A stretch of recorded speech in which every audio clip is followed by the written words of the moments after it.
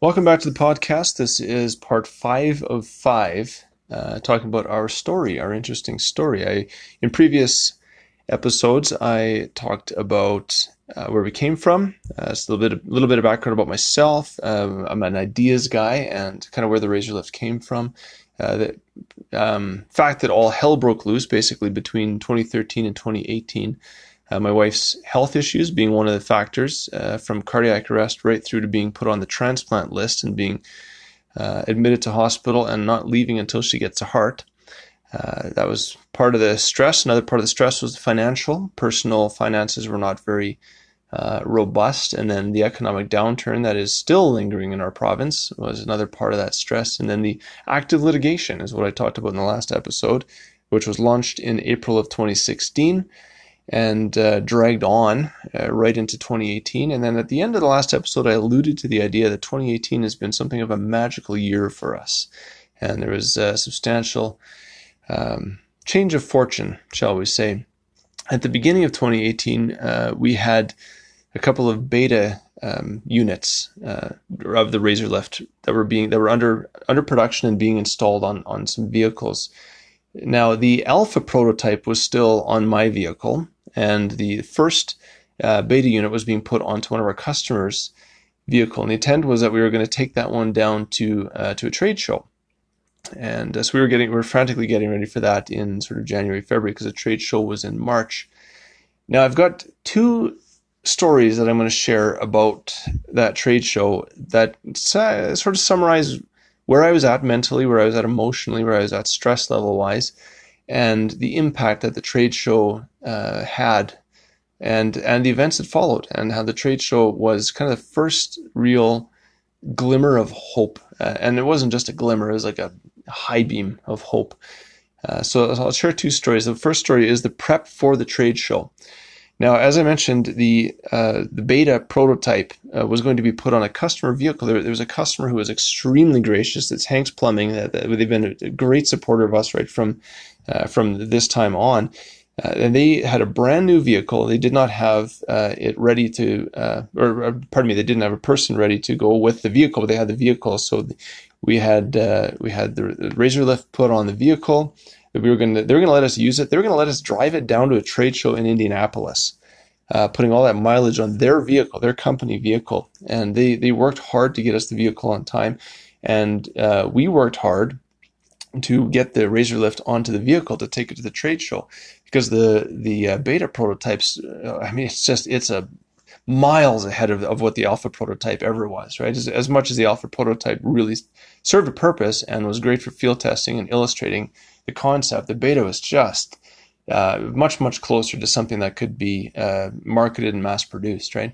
So we spent the time ahead of the show, but in particular that last week before my sales guy Bruce was going to drive it down to Indianapolis, working our butts off trying to get that razor lift on the unit and operational, and all the pieces lining up and all the bolts fitting and everything. And everything that can go wrong does. I mean, that's how it always works with these kind of things, right? Everything that can go wrong does.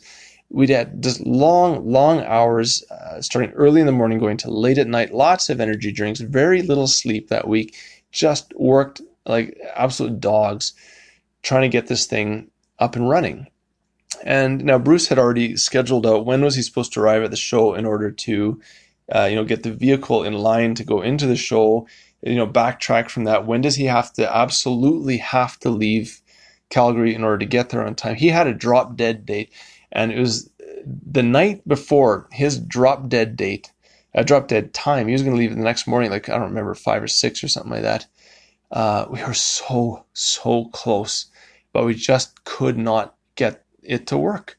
We could not get the beta razor lift to even run. It was some bizarre little software glitch, something or other. The motor was not actually seeing any electricity at all from the circuit board that was controlling it. It was, again, the guys at the engineering firm, Tangent Engineering, they put in a lot of time trying to get this thing sorted out, but it just was not happening that night.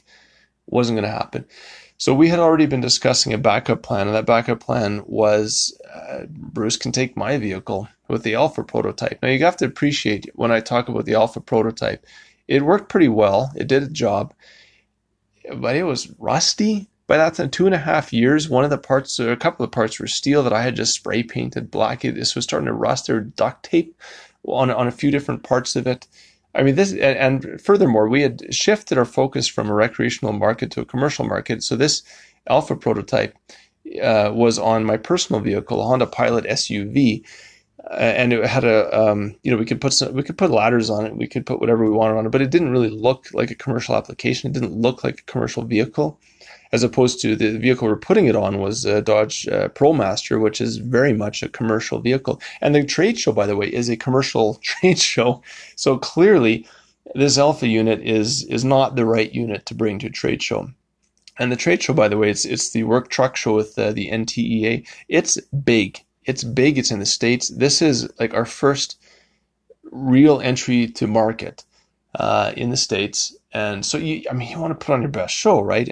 But we're stuck with the alpha unit. It absolutely was not. The beta unit was not happening. It wasn't happening. So okay, fine. We're going with the alpha unit. Well, the story's not done there. That evening, when we're making this last minute decision just before Bruce's drop dead time, it starts snowing. Not just kind of, sprinkling a bit of snow. It started dumping. It was unbelievable. That next morning, so it's snowing all night, dumping all night. The next morning when I go to pick Bruce up with my vehicle, so that he drives it back to my place to drop me off, and he's on his way. So I'm going to his place.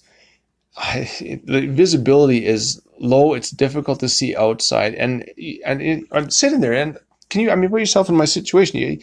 Who would not be thinking, like, are you serious? Who's doing this? We can't do this. It's the wrong vehicle. The roads are actually precarious leaving here. And you're left wondering, like, is this... Sometimes you wonder with God, sometimes challenges get put in your way, hurdles get put in your way, and it's his way of saying, no, I don't want you going there.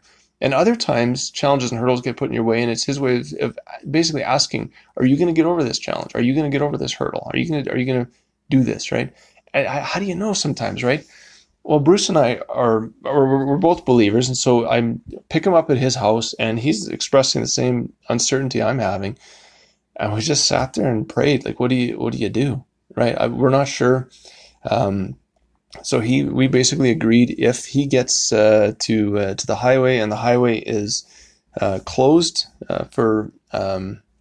because it's risky on the highway, that'll be an indication. Nope, we need to turn around. We need to just say it ain't happening. And just skip the show, right? It's embarrassing to have an empty booth with our name associated, but it's better than Bruce ending up in a ditch and in a hospital or something like that. So that's what we decided was kind of our litmus test, or fleece test, if you're a Christian, you'll know what that means. And he dropped me off at my house, and off he went. And as I said, everything was wrong for the show. It was the wrong vehicle. An SUV does not show well. It's a personal vehicle, not a professional one. It's the wrong prototype. It doesn't look like it's for commercial use. It's rusty. It's got duct tape on it, and I could not attend. This is the other dynamic in all of this. Denise was on the transplant list at that point, so I'm not going to go to a trade show in Indianapolis and then have her get the call that, hey, yeah, I've got a heart ready for you, right? And then meet, well, gee, honey, I hope it goes well. I'll see you when you get out of surgery, right? That's not happening. So I, the inventor, founder of the company, won't even be at the trade show. Everything about the show was just wrong. And this trade show and this stress and this uncertainty and was at the tail end of all this other stuff that I described in previous podcasts, right? So as I mentioned, the health issues, she's on the transplant list. This is at the end of all this stuff with financial stresses. And this is at the end of, the litigation is still active, right? And now there's this show, and it just is like, what are we doing? What are we doing here? This is absolutely insane, right? So that's story number one, is all the stuff that's the prep for the show. Story number two is at the show. So the doors open on March 7th of 2018. It's the first trade show with my invention, and it's in Indianapolis. It's the massive, massive show, and I'm not even there. I'm halfway across the continent. And I feel like I'm, a father pacing in the other room, wondering what's going on in the delivery room, right? Because it was so stressful for me at that point. Now, when the doors opened, I got a couple of texts early on from the two gentlemen there who were there. Bruce and one of my directors, Phil, were there. So I got a couple of texts from them that were positive. Hey, look at that. The first people who came through showed some interest. And then there was silence, absolute silence from them. Now, the context, as I've described already in the previous episodes of this podcast, is the last 5 years had been stress and challenges and hurdles and difficulties and just challenge after challenge after challenge. And it just felt like, when is this going to end? When is it going to end? So in those moments, in that silence, my imagination just started running wild, because I'm wondering, what now? What now? Right? I mean, all the other stuff that's going on, and now this. What's going on? Why are they silent? How has this now collapsed in my face, and I'm gonna have to deal with another set of challenges, right? That's what's going on in my mind. I just had gotten so used to failures and setbacks, so that was the only frame of reference I had, was this is some kind of colossal collapse that we're going to have to rebuild from. I don't know what it is exactly. I don't know how, but that's where we were. And that's when I texted them later on, and I started getting some feedback that came flooding in from them, that they had been getting feedback from everyone at the show was extremely positive, not just a little bit positive, extremely positive, stunningly so. Some of the folks at the other booths around our booth there said they'd never seen anything like this. It was just really an eye opener, just how much interest there was. We had, municipalities, cities, big cities in the States were asking about buying some of these things. People who came to the booth would come back to the booth again, which is a good enough sign, but they came back several times, and sometimes they were dragging their bosses with them, saying, you got to come see this thing, right? And this is not even the right prototype on the right vehicle. And yet they could see it, they got it, they understood it, and they loved it, and they wanted it. And this was the feedback then that I got from both Phil and Bruce independently, is they did not have time to text me or email or anything, because they were so busy all day just talking to people, answering questions, taking inquiries. They did not have time. That was it. That was the reason for the silence. I couldn't fathom that would be the reason. I imagined something else had gone wrong, but that was the real reason. I never really realized until that moment how stressed and overwhelmed I had become from the past 5 years. When they shared that news with me, I still remember where I was. I was in a parking lot at Sunridge Mall, and I just literally sat in my vehicle in the parking lot and started crying. My energy was drained. Emotionally, I was drained. I didn't realize the extent to which I was absolutely at, or maybe beyond, my limit. I felt like I'd been pushed and stretched and driven beyond anything I could handle. And suddenly there, in the midst of it, not just a glimmer of light of hope, it was like a high beam. It was a massive hope. It just hit me like a ton of bricks. It was overwhelming. And that right there, March 7th, was the start of turning everything around in 2018. And 2018 was the year that just was absolutely a magical year for us, as I already talked about previously. So March 7, we discover that there's massive industry pull. For all of us, we've got a sense for just how big this product can be in the market. It really solves a pain point. There's nothing else like it. One of the biggest, most common questions that they got asked at the show was, how come I've never seen this before? That's a good sign. When customers are asking, how come I've never seen this before? Because that means this is obvious. This should be on the market.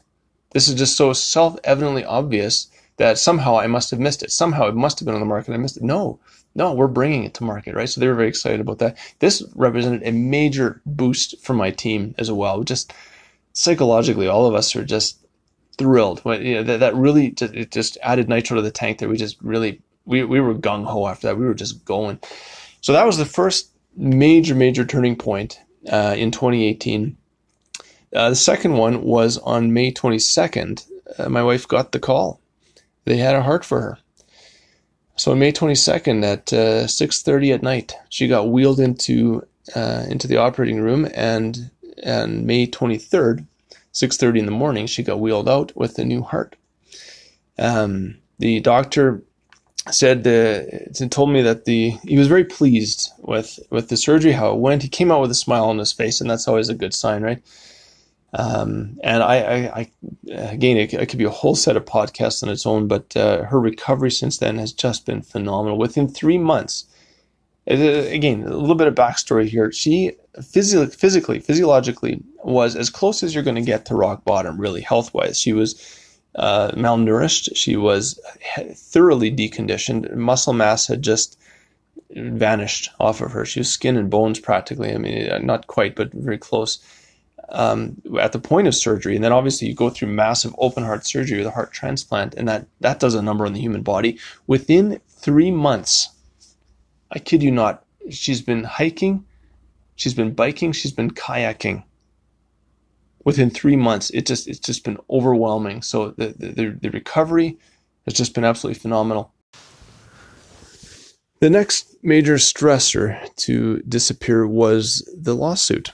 On July 13th, we reached a settlement in the litigation. Now, I mentioned in the previous episode that any documents that are filed with the court are a matter of public record, but details of the settlement are not filed with the courts. That's considered privileged information, so I'm not at liberty to discuss what was contained in that settlement, other than to say I think essentially both parties are satisfied with the settlement, and there was no assignment of guilt. I believe that's what I'm allowed to disclose about that. But needless to say, from a stress perspective, the stress just plummeted with respect to the settlement. Having the lawsuit off the table was just absolutely massive. In fact, it was so massive with respect to the investment side of things. When you took the other factors into play as well, the feedback we got from the trade show, the fact that this lawsuit was no longer an issue, by the end of 2018, we had received some fairly significant investments. Financially, our financial situation had fundamentally changed. And again, it was not just the money. It was the people. We kept bringing more and more outstanding people on board, folks with great networks, great resources. Doors were starting to open up in ways they never had before. It was just, again, absolutely just an incredible turning point. All of this stuff, just in the course of a single year, health issues gone, lawsuits gone, financial situation substantially improving. There's always still challenges. Any startup is always, running short of money, right? It's just the way things work. But just a substantially different situation than it was at the beginning of 2018. As of right now, as I'm recording this podcast, we've ordered parts for 100 units, which we expect to ship in mid-February. It makes me curious now exactly when I'll post this podcast. Maybe by the time I post it, we've already shipped them. I'm not sure. My sales guy right now is on the road in the U.S. on a road trip. And he's visiting dozens of potential distributors. In fact, we have a second sales guy who's also going to be joining him to focus on the RV market down there. So we're just making a massive move in the States. We've got 3 trade shows scheduled for 2019. All of them are big ones. And we're actually looking into some additional ones as well. There's been this phenomenal momentum change in 2018 from the start of the year, and all the stuff that went prior to the end of the year. 2019 is definitely looking to be an exciting year ahead of us. Probably the strangest development throughout these 5 years has been the development in my frame of mind about this whole thing. As I've said many times through these different episodes, I never wanted to start this business at all. This was the exact opposite of anything I ever dreamed doing with my life. I loathed the idea of running a company, to be quite honest. But the interesting thing that I've discovered along the way is, honestly, God does know best. He knows what he's talking about. And it shocked me, really. It shocked me along the way to learn that I'm absolutely loving this. I'm absolutely, truly loving starting a company with all the stress, all the frustrations, all the disappointments, all of that.